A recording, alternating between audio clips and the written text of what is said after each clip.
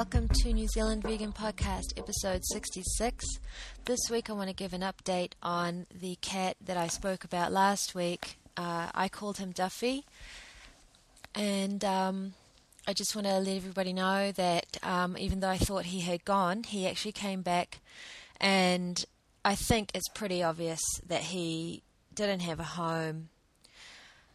But, we still really don't know his actual situation. It's really impossible to tell because there are people who have cats, especially in places like New Zealand, where they just kind of, they call them outdoor cats. And they just don't let them inside, and they don't ever sort of take them to the vet or give them any medical attention, but they just put food out for them.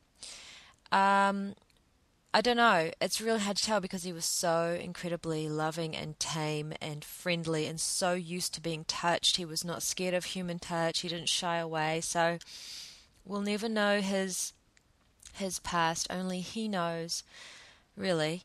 But anyway, so he came back, and I just thought, okay, great. Well, at least he'll stick around here, and he's always got a place with me while I find him a new home. And so I locked him back in. I just locked him in. He really shouldn't be running around because he's got FIV.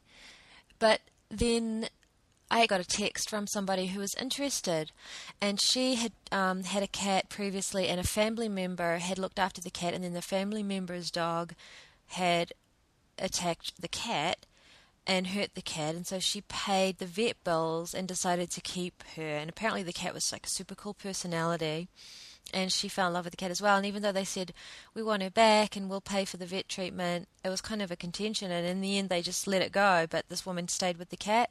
So they obviously love having a cat at home.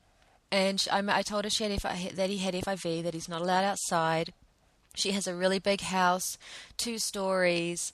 There's a nice big windowsill, and there are 3 little girls in the house, which I don't think Duffy's used to. But anyway, so I said, look, I'm really grateful. Can I take him over there and I'll meet them? And so I took him over, and I saw the house, and it was really big in a quiet neighborhood. And there's security locks on the doors because the littlest girl is a toddler, and it's a 2-story house, and so there's locks to prevent the little girl from going out the stairs.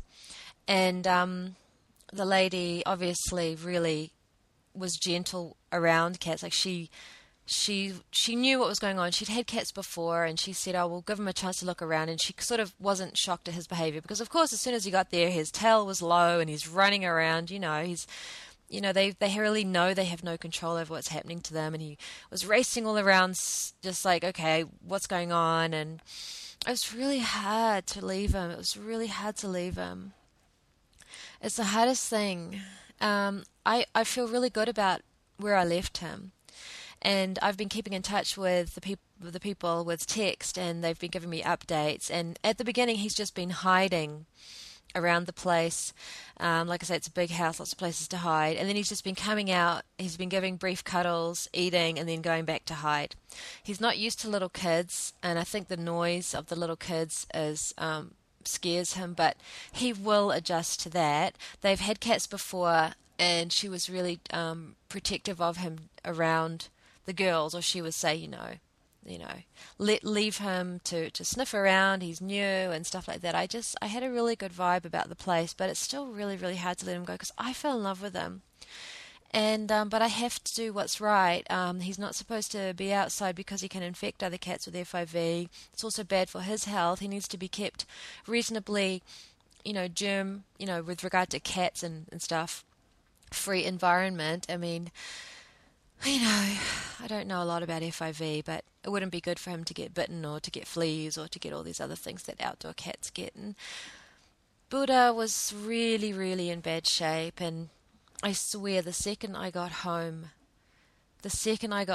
from taking Duffy to his new home, she instantly knew. And after days, it was almost 2 weeks that I sort of, from the time that I found him, or the time that he found me, I should say, and the time that I adopted him out, she just refused to come in or stay in. She would come in, but she wouldn't stay in. She was refusing to eat. properly. Of course, I was getting food into her. I'm not saying that she didn't eat for 2 solid weeks, but it was a battle, and I had to take food down under the house, and I had to sit with her, and I kind of had to be really strict, and I had to give her crunchies, which is kind of like her junk food, just so that she would eat something. And she was just miserable. And as soon as I came home without Duffy, she knew he was gone, and she came in, and now she's completely back to normal. Completely back to normal. She's eating, she's staying inside, she's right next to me now. So there you go. I've been told by Buddha, no more cats. That's it. She won't tolerate it. And I don't know, if I had a nice big house, it would be different. But I just have one room, and it's just not enough. So I have to do what's right for Buddha. But it would be nice to be able to adopt more. But also, I don't have a huge amount of money. You need to be able to pay for vet bills. You need to be able to take care of them properly. You need to be able to look after them and do the things you need for them. And so anyway, I think Duffy's going to be all right in his new home. I don't know what his name is going to be. I don't think they like the name Duffy. I think they're going to rename him. But so far, so good. We'll see what happens. I mean, obviously, if it didn't work out, I would bring him back, because I know Buddha's not going to, it's not going to be lasting. It's not good for her, but it will be temporary until I found him another home. So I would be sort of having to compromise her welfare a little bit, in order to save Duffy's life. But, I don't think it'll come to that. I think that he's going to be okay. The last I heard, he had a quiet night. He slept all night, and he did give some cuddles, and then the adopted mother put him in her bedroom, because that's where she kind of wants him to hang out. She really enjoys being around cats, as a lot of people do. And there's a bathroom there with his kitty litter, and that's his bed. I'm sure that he would sleep on with her, because he just wouldn't get. I mean, he was so cuddly with me. So anyway, good news about Duffy. I hope that that's all really good news. This week I just wanted to discuss something that happened, because it really, really bothered me. And, again, two things happened. And I got to say, I have been a little bit down lately. Probably because I felt so sort of helpless in a way when it came to Duffy. And then it got me to thinking of all the other cats and dogs and all the other animals, so many other animals, not even animals that are being literally farmed and exploited, but just abandoned animals. And I can't help them all. I can't help really hardly any of them. And I was even having a hard time doing the right thing for Duffy, and I got kind of down about it.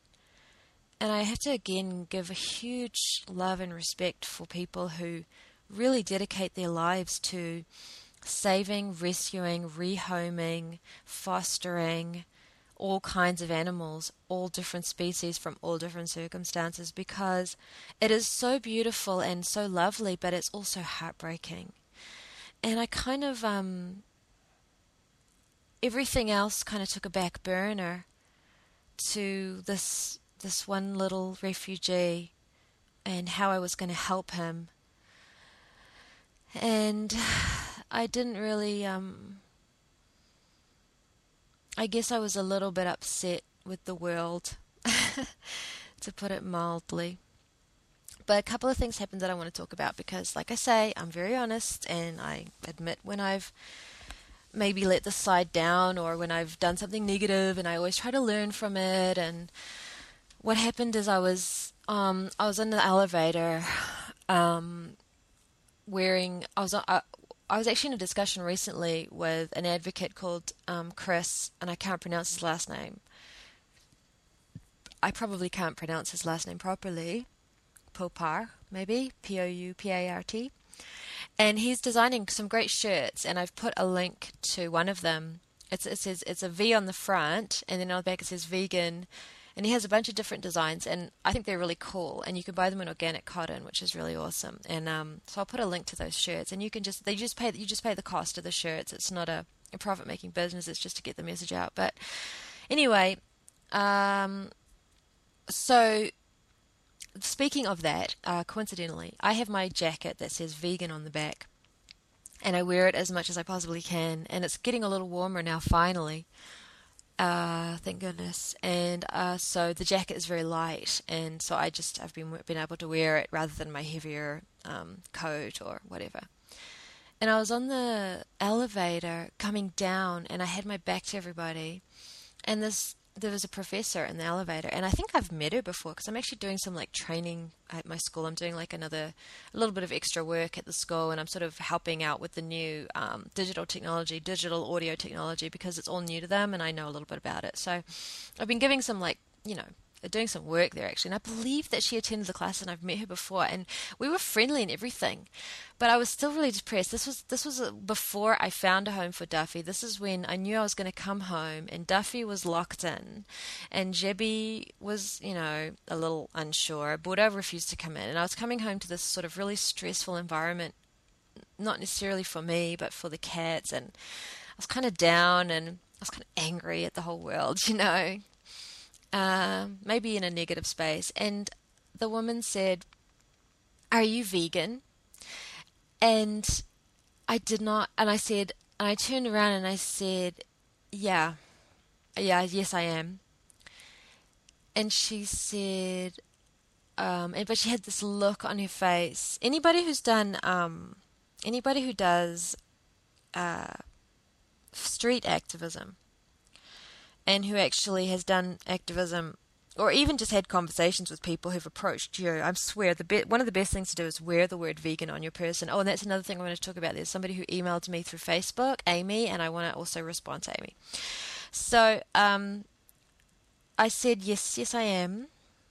And she had this kind of look like, what, you're kind of a freak kind of thing. I'm not kidding, because she was like smirking at me. Okay, I need to take that back. I took it wrongly. I could have handled it totally differently. I'm going to tell you how I handled it, and I'm going to tell you how I wish I had handled it, so that if ever anybody is in this position, they can maybe learn from my mistake, and also I hope I learn from my mistake. So I just turned around to her, and it was like I said, a really cramped elevator, and there was like 3 or 4 other young people in the elevator, and I said, "Yeah, I am." And she goes, "Oh, so why do you have it on your jacket? Why did you put it on your jacket?" And I said, "It's a political statement." I said, "It's a political statement." And she goes, "So that means..." And I said, and like I said, it was really cramped, so I had to keep turning around to talk to her. But I didn't actually turn around completely and actually talk to her. I just kept sort of turning my head to respond to her, and then turning back because we were in this tiny elevator and there was all these other people in there. And I said, "It's a political statement." And then she goes, "And that means..."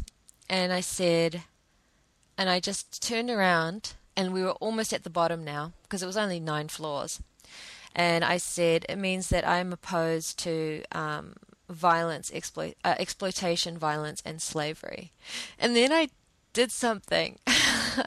I went at her. When you have you ever seen in America where on the movies where you wink one eye and you go like a cowboy kind of does, and everybody else, you can feel when people are listening and paying attention. I mean, it's a tiny elevator no matter what. And so everybody was kind of like, and then I just got out of the elevator.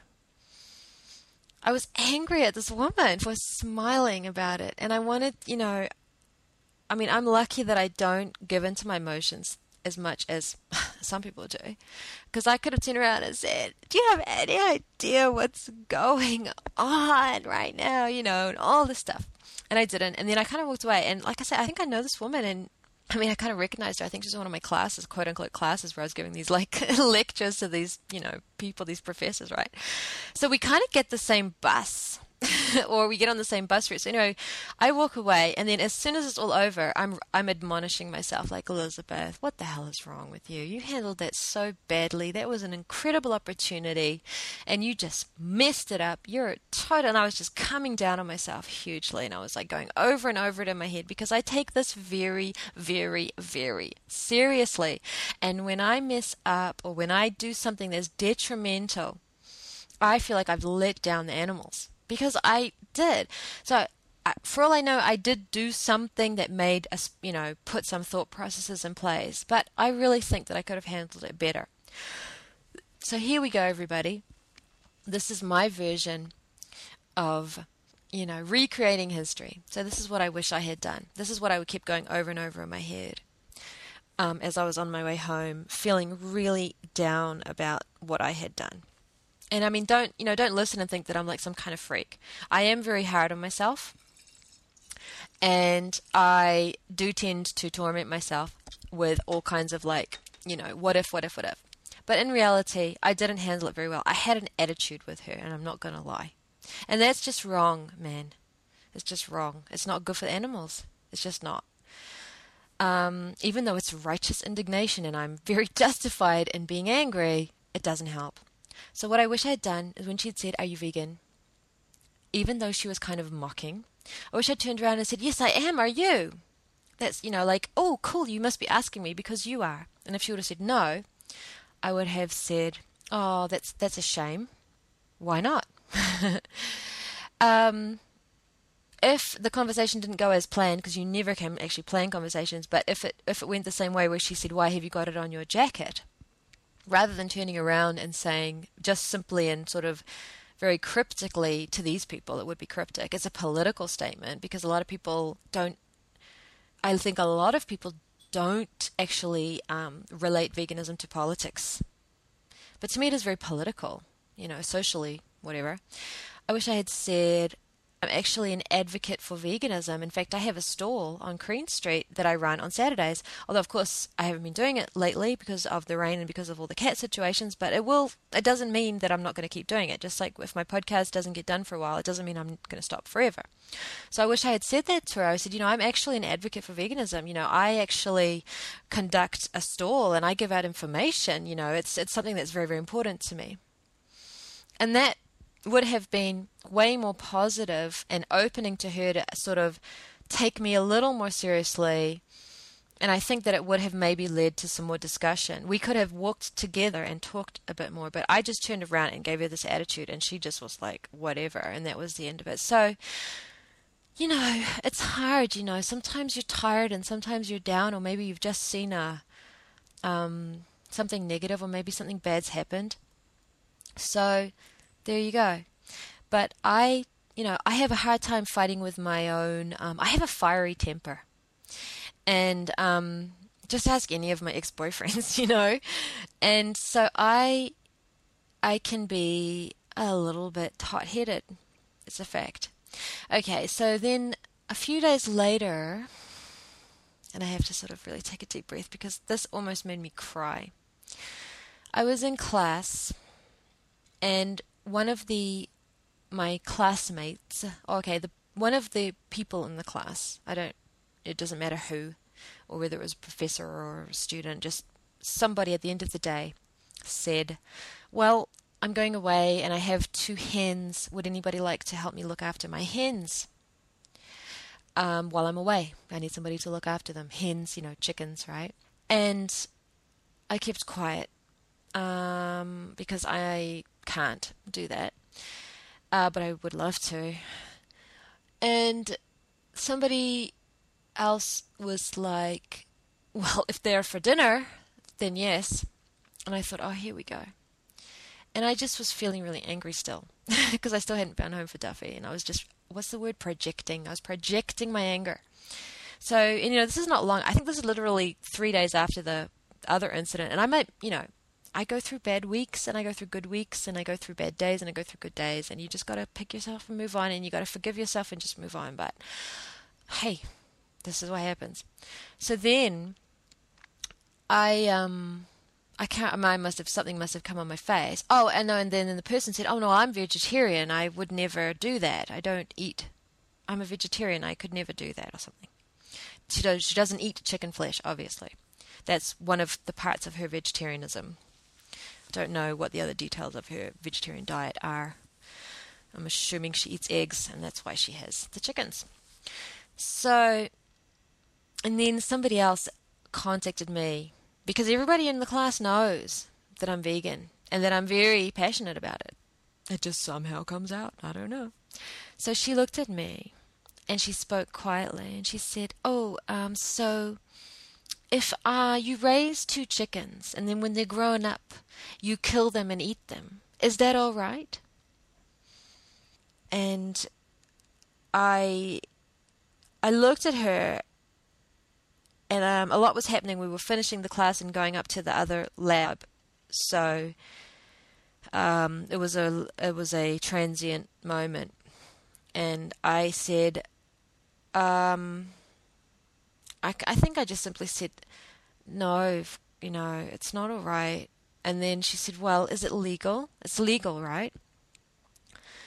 And I said, well, animals are property, so it's legal to do whatever. And then, you know what I said to her? And this is the worst. I just said, you know what? Just forget it. I did. I literally said that. I just was like, just forget it. And I almost wanted to like cry. I was so upset. And I just wanted to cry. And I was just so unable to cope with it at that moment. I just couldn't. And even just thinking about it now, it just makes me so sad. It really, really does, So anyway, so I just sort of blew that opportunity. And then, of course, I was actually so upset that people were asking me, like, are you okay?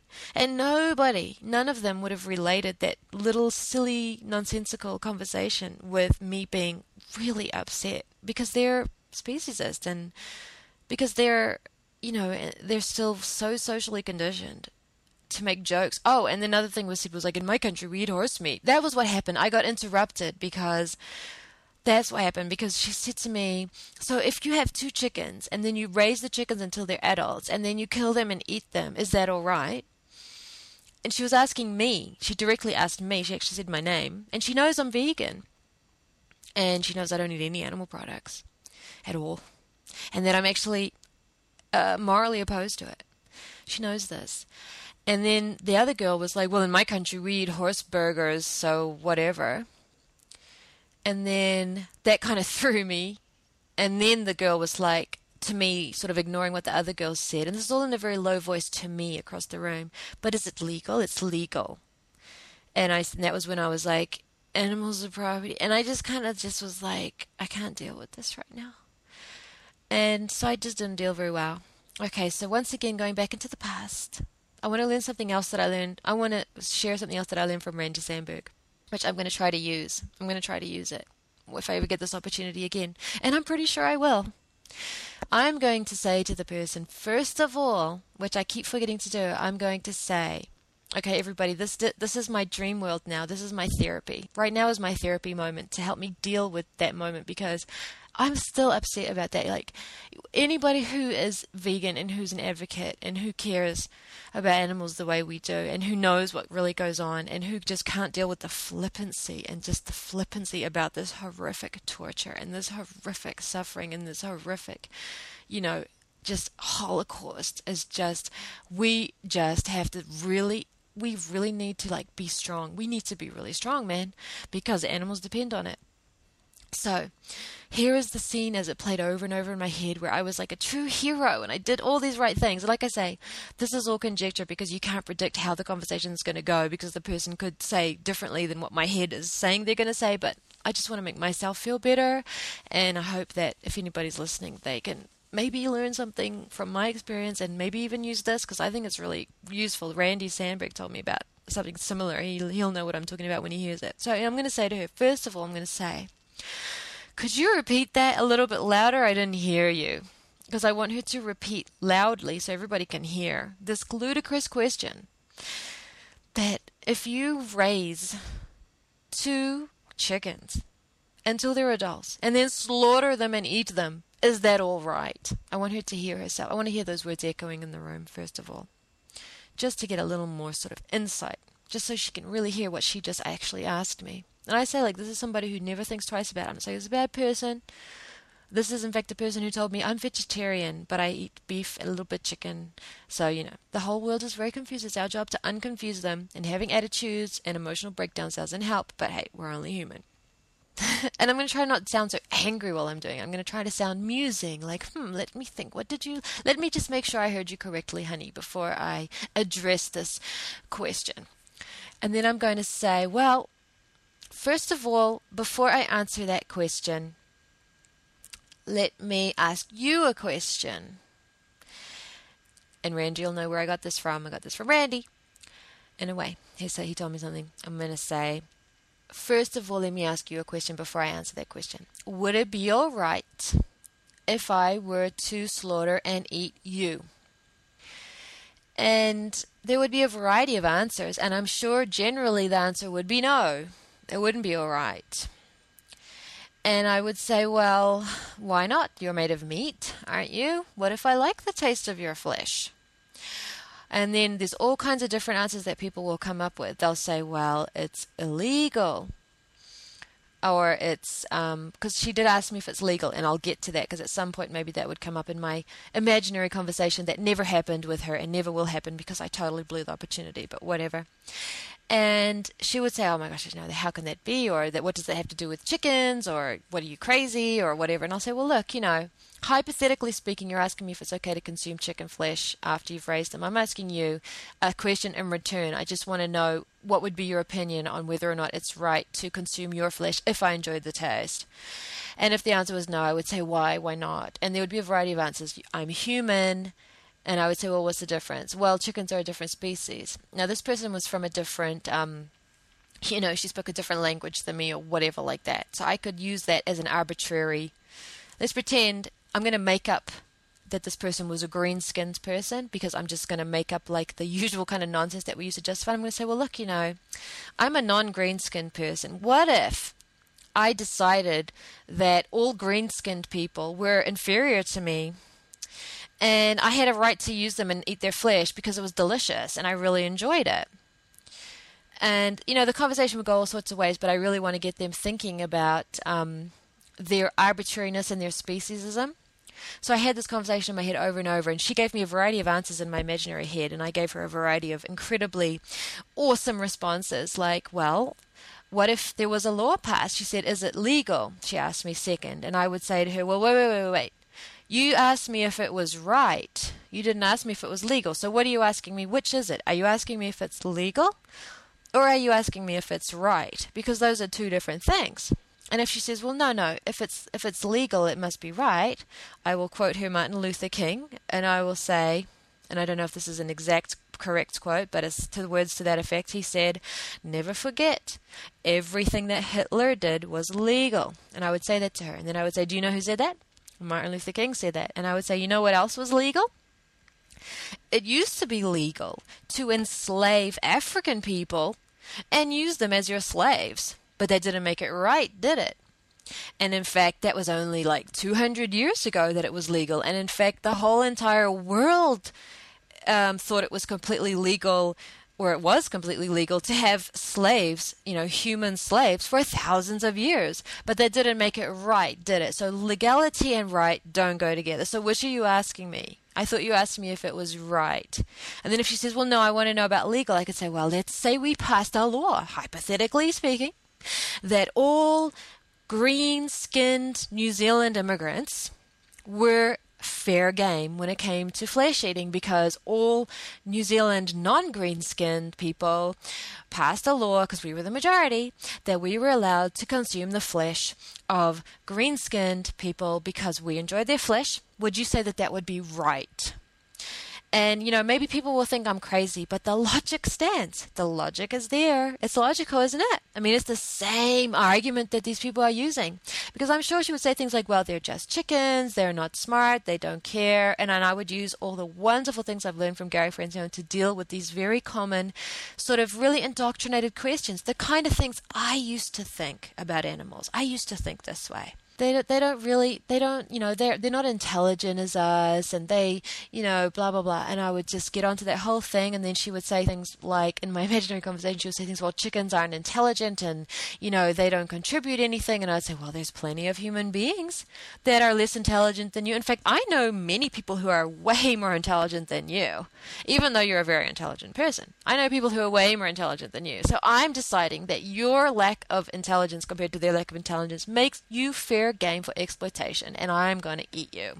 Would that be okay? Oh, no, but chickens are a different species. They're not human. And I would say, well, you're a green-skinned human, and I'm a non-green-skinned human, and that for me is a big enough difference that I decide that you are an exploitable, renewable resource. Would that be okay? And, you can sort of take these things now.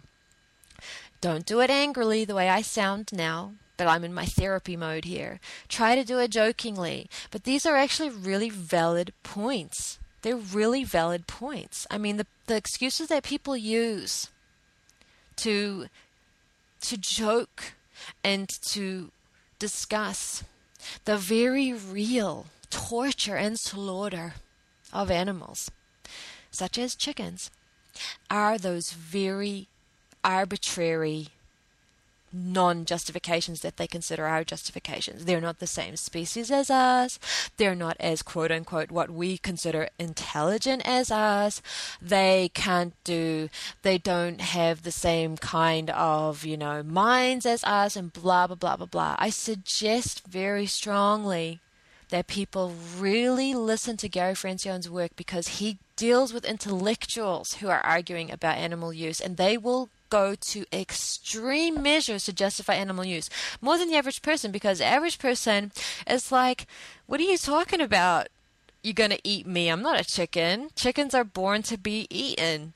And then you can kind of try to get them thinking about it. Like, really? You say that. But remember, they used to say that black people were born to be slaves because that's what the white people decided, right? And they had that distinction. Hell, they used it as a valid reason. Is it really a valid reason? So I wish that I'd had this conversation with her, but I didn't.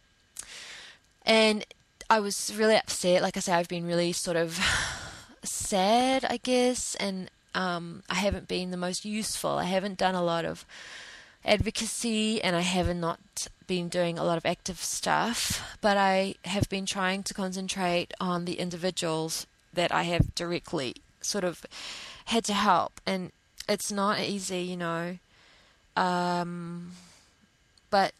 with the individuals that I'm sort of like Buddha and Jebi had stitches in her belly, and she had a cone on her head, and she was going nuts, and because she was pulling at the stitches, and so we put this awful thing. Anyway, I took it off, and I'm keeping an eye on her, and I reckon she's going to be okay. She gets the stitches out on Wednesday, and then that'll be all over. I'm keeping in touch with, I think everything's going to work out with Duffy, and I learned from these 2 experiences that I had last week. Always, we got to use the human context. We have to. We must. Because we can't be speciesist. And, I'm not going to kowtow to speciesism. I refuse to do it. People may think I'm crazy, but I'm not the only one out there doing it. That's why I need more people. We need more people doing it, please. You'll know I'm right. So please don't leave me out there all alone. Let's all do it. And then I won't be the only one in my community doing it. And I'm not, anyway. I have William with me at the stall, and he understands the issues better than me. And, we have Sam and Emmy in Hamilton, and we have Jordan in Invercargill, and we have Vish in Wellington. And for all I know, there are other New Zealand abolitionists out there that just aren't as vocal sort of on the internet as I am, but they're still out there doing it. Maybe they don't get in touch with me because they're just too busy doing it. So I'm not saying it's limited to us saying these things. And of course, even, people who promote welfare, every now and then they do say, look at PETA's slogan. It's a joke when you look at their organization, but their slogan is animals are not ours to use, wear, blah, blah, blah, blah. Our animals are not ours to eat, wear, whatever. Their slogan itself, or their little saying is like, it's spot on. Animals are not ours to use, blah, blah, blah, blah, blah.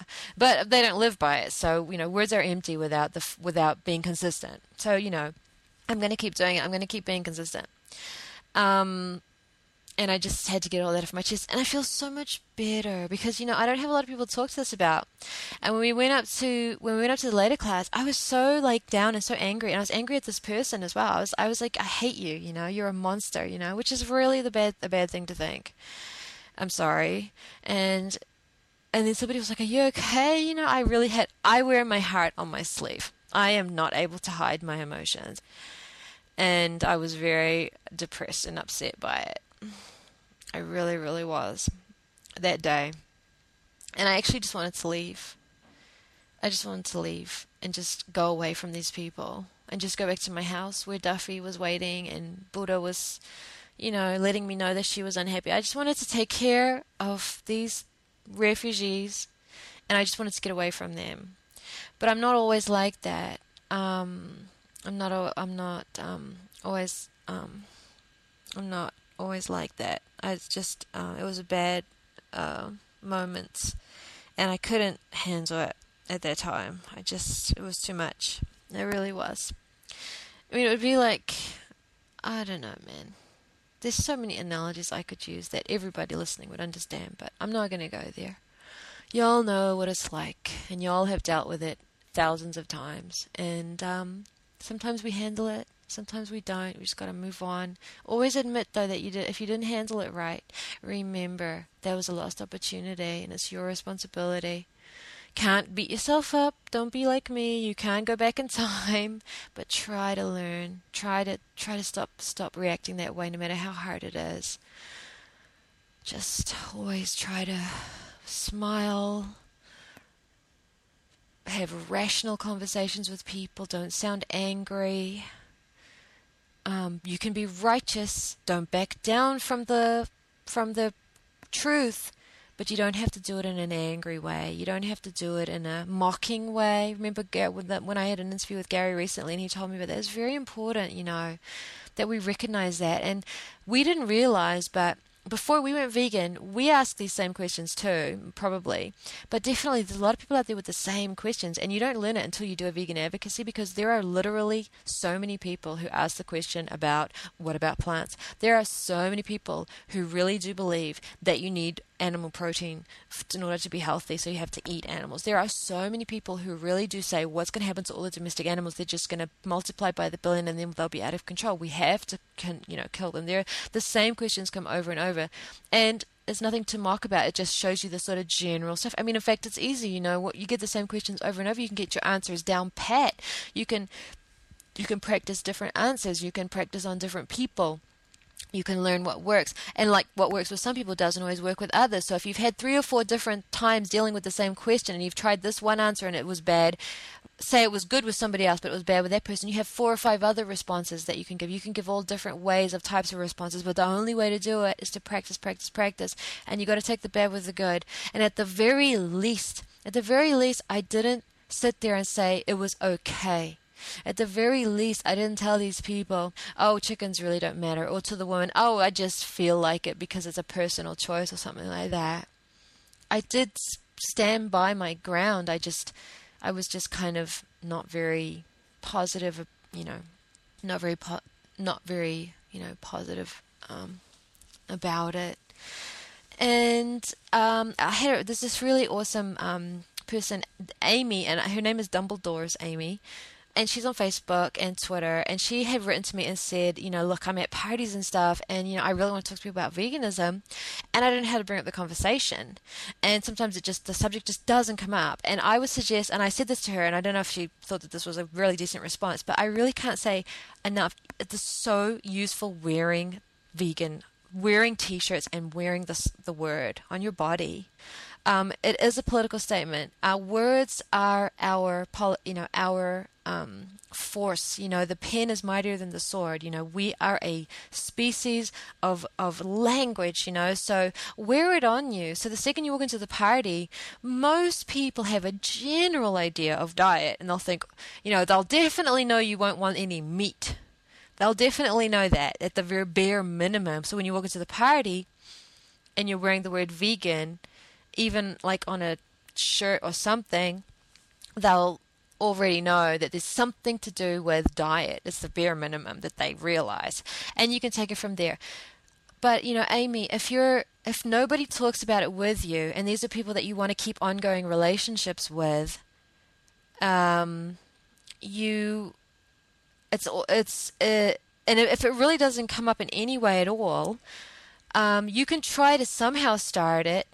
A conversation, but there's so many opportunities for it, and if it really, really doesn't happen that day, and you guys end up talking about art or something, go hard, girl, enjoy yourself, talk about art, but you're going to have so many opportunities to talk about veganism.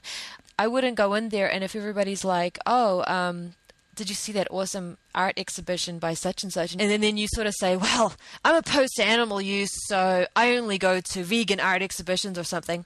I don't really know if that would be a positive, useful way to get the conversation going. It might actually make these people stop talking to you. I mean, it's hard to predict. So unfortunately, we are in the position where it's such an uncomfortable thing what we're talking about, that you don't want to never be invited to the party again. Like, I don't socialize very much.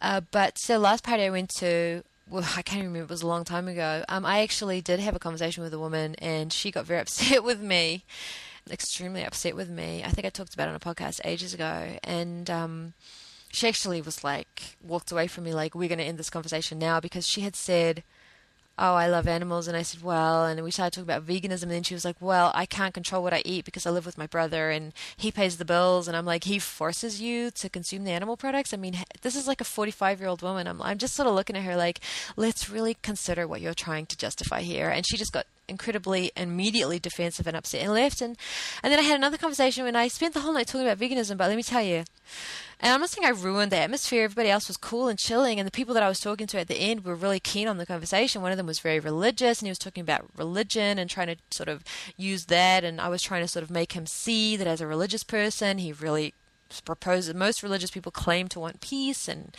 all these things. And this other guy had talked about, yes, he knew about the diet and how important it was, except that this was an Indian guy, and he's like, yes, we did everything, but we still consumed milk because you need to consume milk, because he was talking about some special diet that he did. And I said, no, you actually don't, and stuff. So we had a great night and everything. But I just want to say, Amy, it's so, I can't give you, I mean, it's impossible for me to tell what's going to happen that day. And there's something else I want to talk about. With regard to this advocacy and stuff, I find it so much easier to talk to complete strangers about this. When it comes to people I have to see on a daily basis, or I have to, work with or something like that, I am much more diplomatic, because it's almost self-preservation, because and it's almost a little bit selfish. I don't back down when stuff like that, but I'm not as likely to... I literally lost contact with my brother, who I care about very, very deeply, because it got to the point where he didn't even want to talk to me anymore. And he literally cut me off. And it's actually quite worrying, because I really do need to stay in contact with my brother. And so I had to reach out to him and just say, can we just, talk again? And and he said, gosh, I should have known better than to bring it up. He brought up something about the donkey in Russia, and I was like, what's the difference between that and all the other animals? And he just got upset. And I mean, I'm not saying that I was wrong and he was right. I'm not. It's speciesism. But there comes a time where, you can pick and choose. But there's so many strangers out there that you can go head on with, and they might, and they will get into it with you because they don't have as much invested in the relationship either. And you can really get them thinking. And you don't be rude to people, but, you say really strong things. Whereas people that you have to work with, Mylène Wallet recently wrote a blog post, and she'll cover this again. She's going to cover it in the future. And also Barbara DeGrand. I want to thank Barbara for featuring me on her last podcast, episode 16, which is Dating While Vegan, because it's like this interpersonal relationships with people in your daily lives and how to deal with it, because it is really such a volatile issue, because we are talking about violence and slaughter and torture, and that's really what we're talking about, man. And people get very, very uncomfortable, and when you have to see these people every day, or you work with these people, or maybe you're depending on these people for help. I mean, that's why I understand people who rescue animals, sometimes they just want to talk to people about helping rescue the animals. They just need these people to stick around long enough, because a lot of people, as we know, are morally confused, have moral schizophrenia, as Gary Francione has put it, where they will go so far out of their way, give money out of their pocket to help a homeless dog and adopt the dog and raise money to help the dog get medical care and stuff like that, but they still consume the bodies of other animals. Now, it doesn't mean that they're consuming the bodies of animals is excusable, but if you're somebody who's desperately has a whole huge amount of dogs to rehome, yes, you can talk about veganism and you can be very strong about it, but generally what you're going to be talking to people about is, can you please help me home these dogs? Can you please help me? Like for example, when I went over to this woman's house, I said to her, thank you so much for adopting Duffy. I didn't say to her, look, you really should be vegan, and I really hope that you are, and you better be raising these kids vegan, and that they're not going to have a future, and la la la. And it's all true. Her kids aren't going to have a future, and she should be vegan, but I was really concerned about getting Duffy a safe place to live, and she was my only hope. She's the only person who contacted me. So we're always in these positions where, if the woman had asked me, well, do you want to have some lunch? I would have, you never back down, but there are different levels of confrontation that you're going to get into depending on the situation. And it is confrontational, and you might as well get used to it. It can be really subtle confrontation, but people get upset. I was at work the other day, and I was asked, can you eat chocolate? And I have been in a combative mood, as we know from the elevator and the classroom experience. And I said, I eat chocolate, not milk chocolate. I could have said, well, I really love chocolate. I really do. And then they said, oh, have some chocolate. And I would say, oh, thank you so much, but I don't consume milk. I mean, there's so many more gracious ways of dealing with it without compromising on the morals and without coming across kowtowing to speciesism. But, it depends on what's going on at the time. So in response to Amy wants, I think it's a really good suggestion. I think a really good person, apart from another person, not only Gary Francione, who's also had heaps of experience, and tons of other people have heaps of experience, but I also want to get Adam Kohanowitz back on. Adam featured me on his video, on his news show, The Vegan News, which is, if you go to vegan.fm, it's a really great website. I mean, this guy is literally obsessed with vegan education. He said that once on my podcast, and I love it. This is the kind of guy, Adam, if he was obsessed with inventing a new wheel, you would have a new wheel. I mean, he is just unstoppable energy. He does so much vegan advocacy. If you go to Vegan Help on Twitter, that's his twit bot that he created, and he is constantly engaging with people, and he's really cool with it. He's like super approachable about it. So I want to interview Adam again specifically about the experiences that he's had and all different levels of trying to talk to people about veganism. And we're talking out of the blue, at social situations and stuff, because whether we like it or not, we're the bearers of the tough news. We're the bearers of the hard truth. And I recently had somebody say to me, you sticking by your convictions. And I said, yeah, but the downside is, doesn't make me a lot of friends. And this is true. Now, I personally, I'm a little older, and so I'm not 20 anymore, so it's easier for me to kind of be solitary. And solitary doesn't mean lonely. It just means I've lived on top of people. I used to live with 5 roommates and all this stuff all through your youth. You're living on top of people, and you're living with your family and stuff. So I kind of like having my own place. So I don't miss it. But there are some people, like I said in Barbara's podcast, that are more social and they need that contact. So I don't need it. So it's a little easier for me. But there are times when you might suddenly need people, because I don't have a car and stuff. I need people to help me, and if you don't have any friends, you can sometimes be a little bit stuck. That's why I have my family. They'll always help me. But like I said, me and my brother, we stopped talking because of speciesism. And I have William. I love William, but I can't put all my burdens on William. He's only one guy, and he's got his own life to lead. But he definitely helps me with my stall and every weekend. And I know if he had a car, he would just be there. So, I can count on William. But, there are times where you sort of in the situation, you have to think, well, do I want this conversation is getting really hostile, and this person is getting to the point where this person is not responding well. Is it better for me to continue this relationship with this person for many reasons? Number one, is there a chance that later on down the line we can revisit the conversation and have a productive conversation about veganism? You don't want to blow that opportunity. Or number two, is this person my boss, and am I going to get fired? Or am I going to be in a situation where I'm in a hostile work environment? There are so many people out there you could be talking to. and there are so many people who are willing to take this conversation head on. And as Gary said, the people who are willing to really engage, they're the people you can really engage with. They're the people who are really thirsty to know this. They actually want to argue about it, but you know, there are also a lot of those people, even though we know there are people who are super stubborn and there are people who are super closed down to it on the surface, and they're just like, no.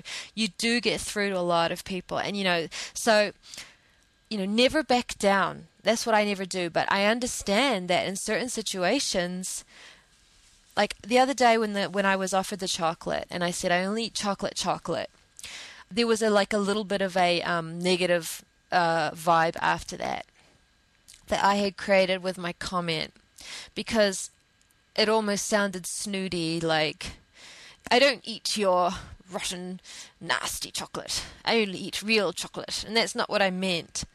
And like I say, it's not really, I mean, we know we're right. We are right. But we're dealing with speciesism that's so entrenched. And we do have a responsibility to make it as positive as possible. Now, again, if it comes down to the wire, like if my boss or my mother or anybody tried to get me to give an inch of any kind of concession towards speciesism or animal use, and the relationship, I would let the relationship go. I will never betray the animals by, I will never back down on the truth. But there's being, you have the choice. Like if you're pushed, you have to stand by your guns. You can gracefully withdraw from the conversation without it going there. Like you can say, like if somebody says on and on and on, you can say, maybe we should talk about something else or something like that. You don't have to turn around to them and say, okay, you're right. Yeah, it really doesn't matter, if we use animals, or look, if you continue to eat eggs, just, it's okay, or, whatever. You don't have to do that. You can just literally say, why don't we change the subject if it's getting really hostile? Never back down. But also you can control the situation a little better. I mean, I'm diplomatic when it comes to my interpersonal relationships. Even though sometimes I come across as really hard-headed and stuff like that, it's so much easier, and this includes me, to be super hard-headed and all that, anonymously or with complete strangers, than it is with people that you share blood with or that you have to see every day at your job. I mean, I can't imagine, like, even at my last job, things got really bad in the end. And I blame speciesism. It's not that I'm wrong. It's not that I did something wrong. It's speciesism. But they were all excited about the horse racing. This is before I left my job that I had at the bank. And then they have this big day where it's the Alexandra horse race. And they said to me, are you getting dressed up tomorrow? Because they all got dressed up. Because when people go to horse racing, they wear all these big hats and the women wear these big dresses, and it's a big fancy dress party for the people. And I had been working there for almost 2 years. I'd had many conversations with them about how I really was opposed to animal use and how it was just really so wrong. And I actually, at that point, I said, I can't remember what I said, but I was just like, I am not celebrating the torture and death of horses, or something like that. I just exploded. And then I sent them all links to, like, stories about what happens to the horses. And, I just sent them all this, like, email, like, I just emailed them all these, like, links to, like, what goes on. And after that, one of the people kind of really didn't want to talk to me anymore, and she kind of looked, she was like, oh. When I said that, she was kind of like, oh, well, geez, I mean, I was just asking, or something like that. So, this happens. It happens every now and then. But if you're in a situation where you go to work and every single person in the room looks totally hostile to you, it's almost like, I'll give you an example, the welfare email group that I was on. That became an intolerable situation, and I had to leave. So I wouldn't want anybody to have to quit their job or to have to give up their income, because especially if you have non-humans that you're taking care of. So you were always caught in these quandaries. We're always caught in these dilemmas. We are in the position of the people who hold the truth, and we are always going to be the ones who have to deal with more than anybody else does. Ignorance is bliss, but I would rather have my eyes wide open and be a little uncomfortable than be swimming in the sea of ignorance. So it's just our lot. We have to do it. Those of you who are with me, and some people are way more diplomatic and they manage to hold on to all kinds of friendships and all that kind of stuff. But I'm just so uncomfortable around people who are just flippantly talking about animal use. Things like, oh, well, if I can eat the chickens, if the chickens are for dinner. And I'm thinking, I don't want to spend any more time with you, man. And you know what? That's just, I'm sorry. But, and that's not true. I will spend time with this person, and hopefully we will continue to talk every now and every opportunity I get. But, you do get, if it wasn't for all my friends, my abolitionist friends, helping to keep me sort of healthy and strong, I don't know if I could be as strong as, for example, Gary Francione, who was basically out there pretty much all alone. It was him and his life partner, and maybe 2 or 3 people who supported them. Not everybody is that strong. But luckily for us, modern day abolitionists, we don't have to be that strong. You just have to deal with these little negative moments. You have to deal with the sort of sadness of this flippancy about the torture and the Holocaust, like people making jokes about the Holocaust or something. You have to deal with that. You have to deal with hostility, and you have to deal with broken relationships, maybe. Could get to that. Or you have to deal with maybe shutting your mouth if it just gets to the point where you're like, well, I'll let this conversation go for now, and then hopefully we can revisit, even though I want to keep the conversation going because I have to see this person every single day. I work with this person very closely, and you have to sort of like, okay, la la la.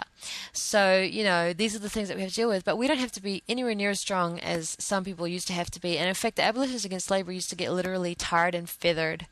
And as we know, as vegans, we would hate to be feathered because, we know that chickens and other birds died and were tortured for those feathers. And they were tarred and feathered, or they were killed, they were threatened with death. We're not going through any of that. All we're going through is a little bit of discomfort, a little bit of sadness, and, the truth, the knowledge, the burden of the truth that we all hold. But where there's so many abolitionists that you can talk to and so many people that will support you and stuff. So, so many vegans who have been vegan for decades and have dealt with worlds where they didn't even know what vegan was, and there was no even any kind of vegan shoes available and things like that. So we've got it pretty easy. But as bearers of the truth and as uncompromising advocates for veganism, it can be at times socially awkward, and I think that that's a really important thing that we need to that teenagers are really good at talking about. And maybe I'll get William and Sam back on here to talk about that, just being in high school, just because we think it's bad when we're adults, but imagine what it's like in school. So there you go, another ramble over, and I hope that I didn't give the impression that I'm saying that you can sort of, cut people some slack to further your own, personal advancement. I'm just saying, obviously we have to function in this society if we want to make a difference. We have to be able to be around people. We have to be able to socialize with them. We have to be able to get the message across in all different ways. And if you have opportunity with somebody that you work with and you're going to work with them for a whole year, whereas somebody that you meet online, maybe that's the only time you're going to get to talk to them, it's a different relationship, and you can do it a little differently. And it doesn't always go well either way, but you can try to make the best decision and learn from your mistakes. And the only way to learn is to do it over and over and over and over and over and over and over and over again. And you are going to take some losses, and there is going to be some frustrating encounters, but that's the only way to learn, is to keep doing it. We can't give up. And if you ever feel really down, I suggest doing a podcast and talking about it. It really helps. Or come on my podcast. come on my podcast. I always say, I haven't said that for a while, but look, I love having people on my podcast. Come on my podcast and talk about it. We all need to learn from each other. Amy wrote to me, was like, I'd love to hear other people's experiences because, she says, I really want to know like how to get the conversation going, and every situation's different. I do strongly recommend that we wear vegan clothes, political statements, I just think it'd be a great idea. I think that it's an awesome way to get people to think about it. They look at it and they say, wow, and they know it's a statement. It's definitely a statement. Just like wearing, I'm gay or I'm a lesbian or something is a statement. It's like, I'm out and I'm proud, Okay, I'm going to stop talking. Thanks for listening, and I'll be back hopefully with a guest again soon. And I hope I covered everything that I needed to cover. All right, I'll be back. Bye.